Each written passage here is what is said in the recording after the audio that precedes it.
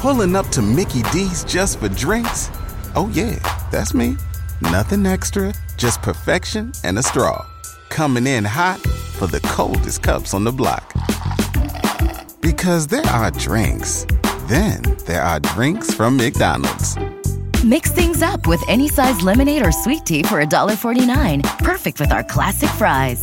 Price and participation may vary. Cannot be combined with any other offer. Ba-da-ba-ba-ba. Spoiler alert, this episode makes mention that a certain December-centric holiday character is in fact fictional and may not be appropriate for those working hard to be on the nice list, if you know what I mean.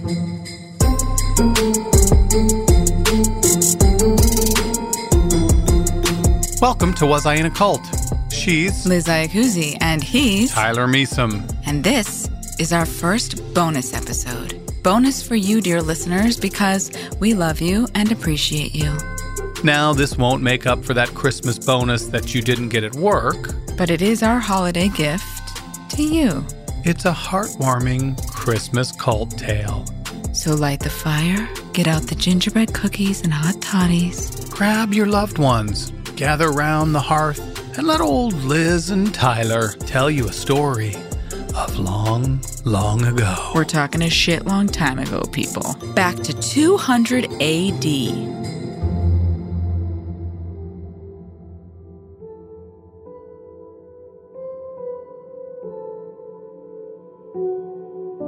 Meet the humble Christian bishop, Bishop Nicholas of Myra.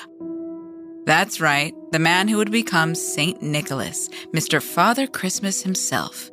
And what about him? Well, he sucked. And by sucked, she means he sucked the energy out of the room. He had no charisma, no panache. This wasn't the rosy-cheeked ho-ho-hoing Santa Claus we all know today. The original St. Nicholas was of Greek heritage and was neither fat nor jolly, but tall and thin.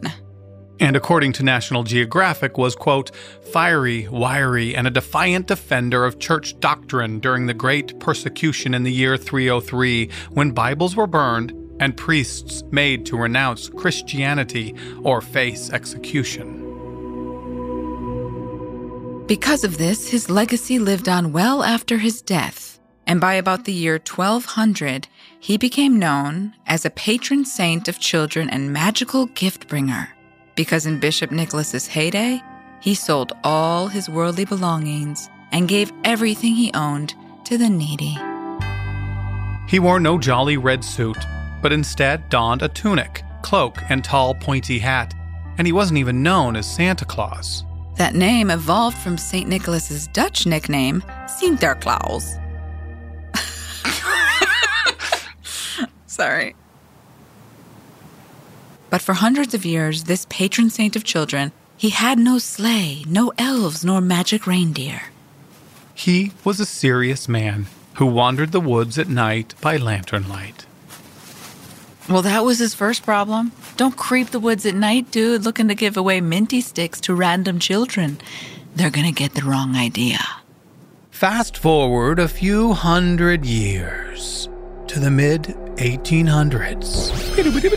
Set course for 1800s. 1800, coming right up.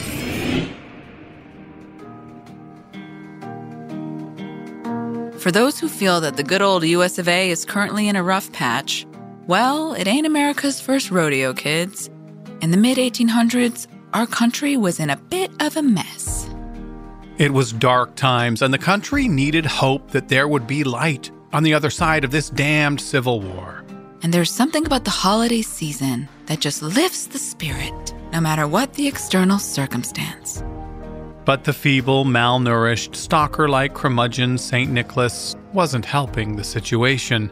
This holy dude desperately needed a Queer Eye makeover. So, the German-American artist named Thomas Nast, known as the father of the American cartoon, stepped up to the plate and decided to make St. Nicholas a superhero.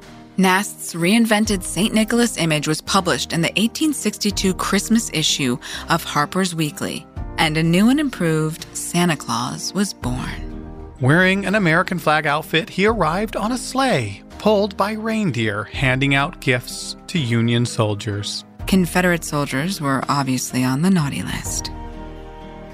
And there it was. Thomas Nast had created the first jolly gift giver, and hope was born. Tan France and the boys would be so proud.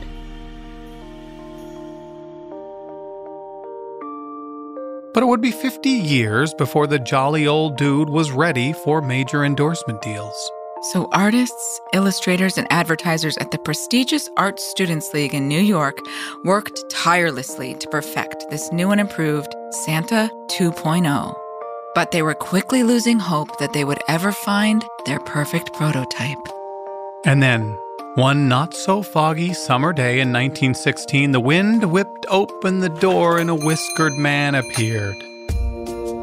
He was there to answer an ad about modeling as Santa. The man's name was Mason T.A. Huntsman. He bore a snow-white beard, broad face, big rosy cheeks, and a little round belly. That quite possibly shook like a bowl full of jelly.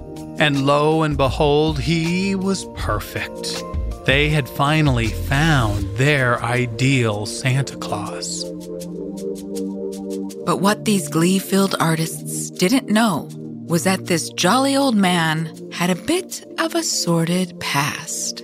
Because, as it turns out, this man who became the poster child for the Santa we've all known and loved for over a century was, in fact, a cult leader.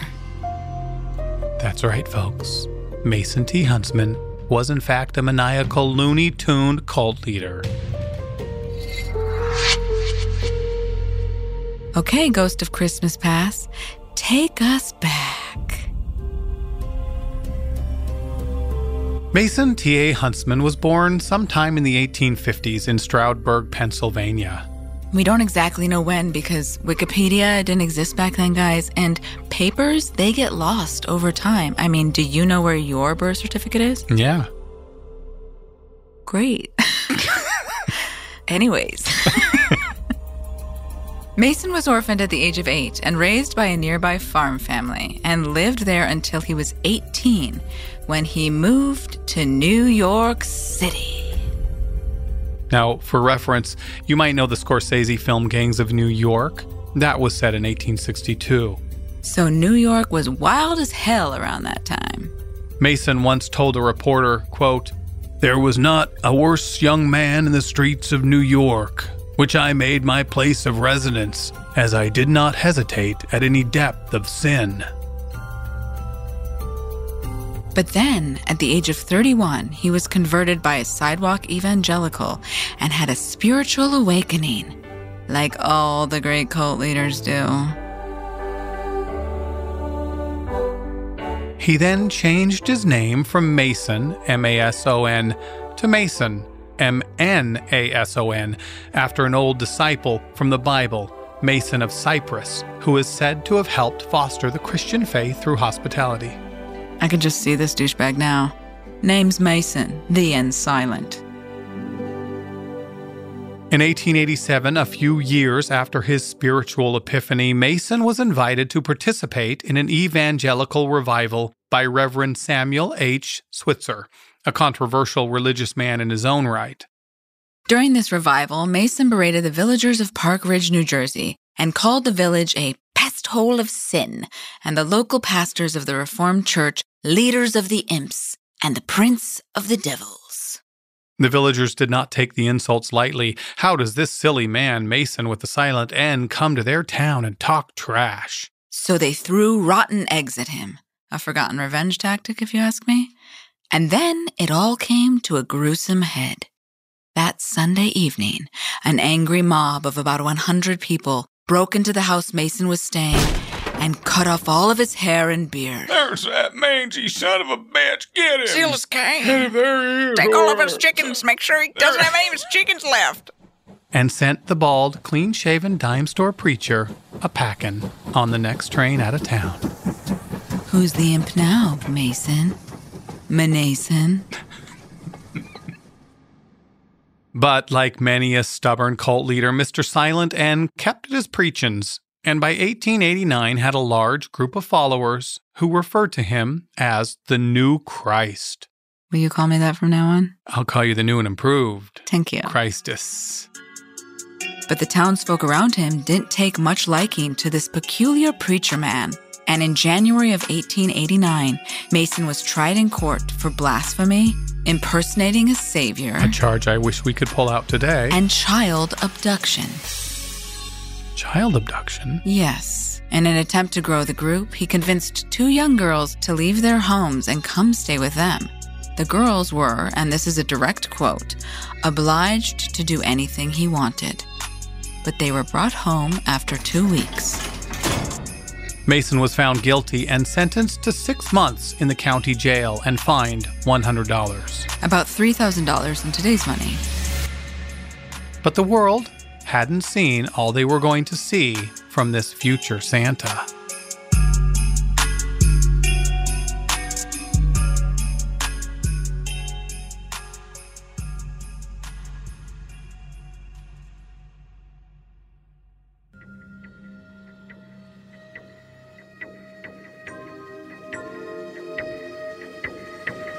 Following his stint in the clinker, a family named the Storms opened up their Woodcliff, New Jersey farm to Mr. Newchrist and his followers.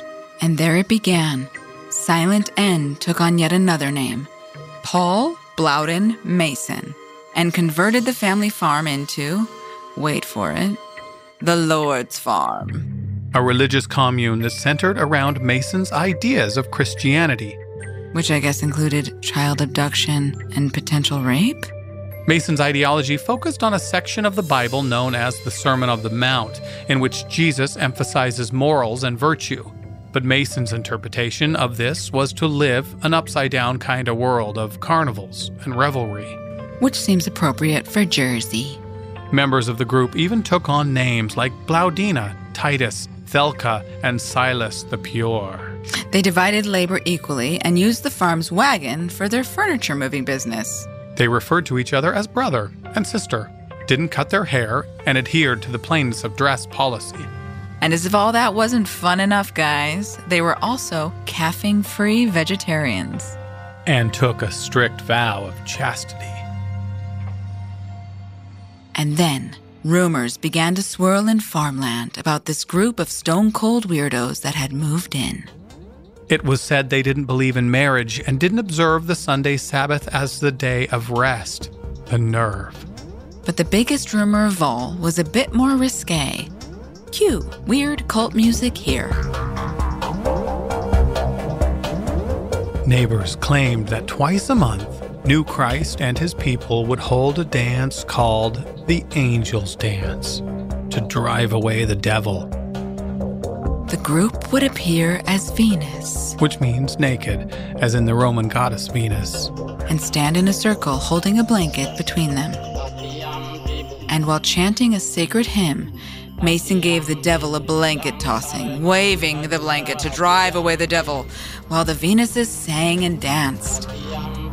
Because everyone knows the Prince of Darkness is deathly afraid of bedding.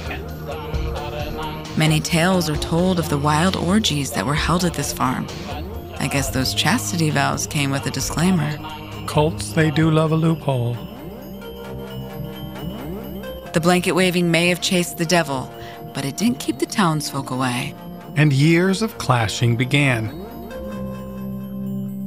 The local authorities and neighbors were constantly at odds with the communards of the Lord's Farm. By the way, the definition of communard is one who lives on a commune. And in 1893, the Nards of the commune were arrested on accusation that they were conspiring to cheat and defraud the only Storms family member who wasn't a true believer, Mr. Herman Storms, right out of his farm. Herman Storms testified that the angel dancers had been living on his farm for 5 or 6 years. And in his own words, They carried on nights and made it extremely unpleasant for me. They broke furniture and crockery and destroyed food. I was eating supper one night when Mason told Hal to get up on the table. She did so. I had some bread and butter and preserves on my plate, and she stepped on my food. I took her arm, I pulled her off the table. Then my daughter, Mary, Mason, and others, well, they got on the table. there was a fresh-baked cake a-settin' on that table, and they all stepped on it as they passed. As we all know, if there was one thing that New Jersey doesn't tolerate, it's outsiders a-stomping on a man's baked goods.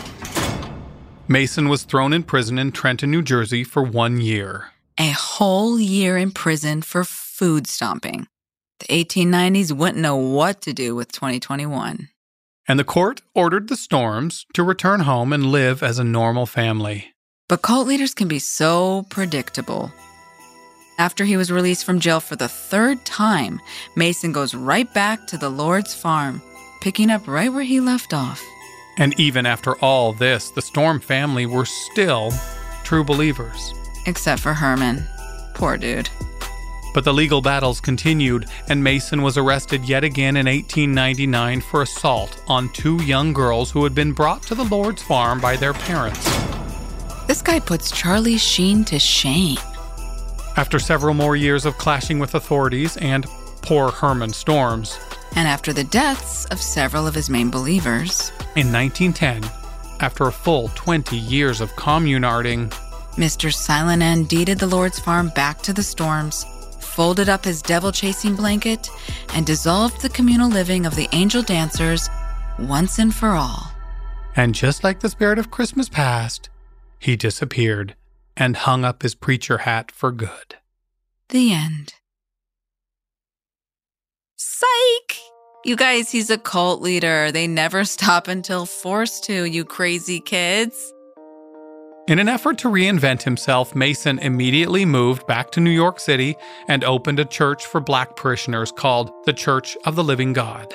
Now, there isn't much information about how long the Church of the Living God was up and running. And keep in mind, he was a man of many names. But there is no mention of Mason Huntsman again until that fateful day in 1916 when he walked into the Art Students League to pose as jolly old St. Nicholas. Santa Claus.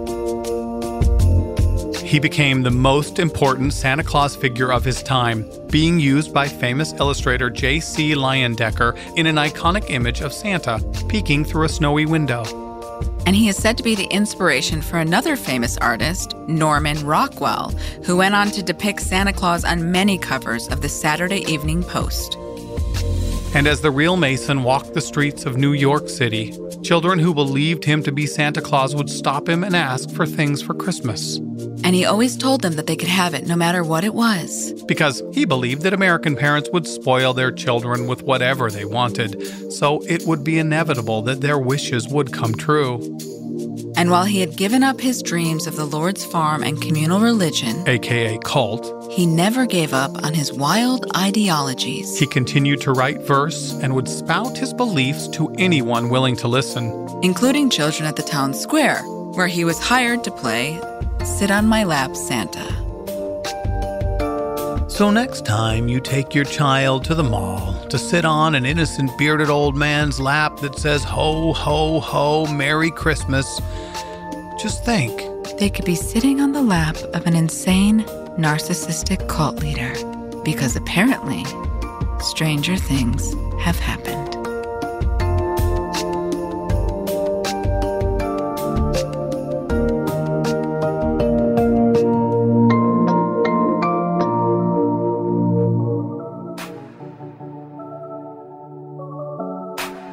Mason T.A. Huntsman died in 1922. Or did he? Because apparently he knows when you're sleeping and knows when you're awake. And he knows when you've been bad or good. So be good. For Mason's sake. Here's wishing everyone a Merry Christmas and a very happy holidays from our family to yours. If you would like to see photos of Mason and his Santa doppelganger, visit the Was I in a Cult Instagram. There is a link in the show notes. We would very much like to thank all the people who make this podcast possible and our families who support us doing this crazy thing. Keep in mind that we are going to take a week off to drink eggnog, wrap presents, and praise Mason. But we will be back in the first week of 2022 to bring you more inspiring stories of people who were in and out of cults. Like this one. You'd go to the airport, and we would gather a group of maybe 50, 60 people and sing songs to all of the weary travelers. I mean, like hymnals, like How Great Thou Art.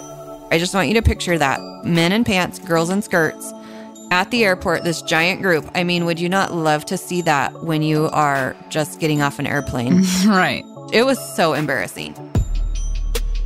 Was I in a Cult? A story produced and written by Tyler Mistletoe Meeson and Liz Ho Ho Ho Iacuzi. Executive producer is Maya Lump of Coal Howard. Supervising producer and additional writing on this episode is Ari Communard-Basile. Our audio editor is the stocking stuffer Chandler Mays. Publicist is Lauren Jinglebellion Dutton-Breen. And our fan of the week is Courtney Clark Kendrick at the gram handle @CJaneKendrick. Thank you, Courtney. We appreciate you spreading the word, bird.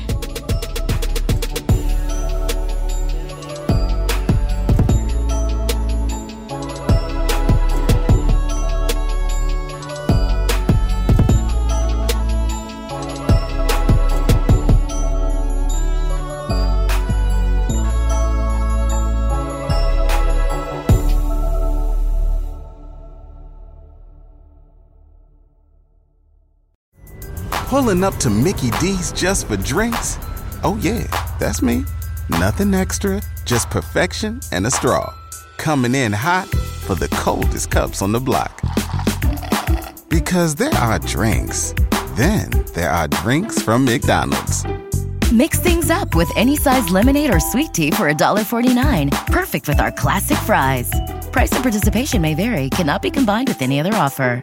Ba-da-ba-ba-ba.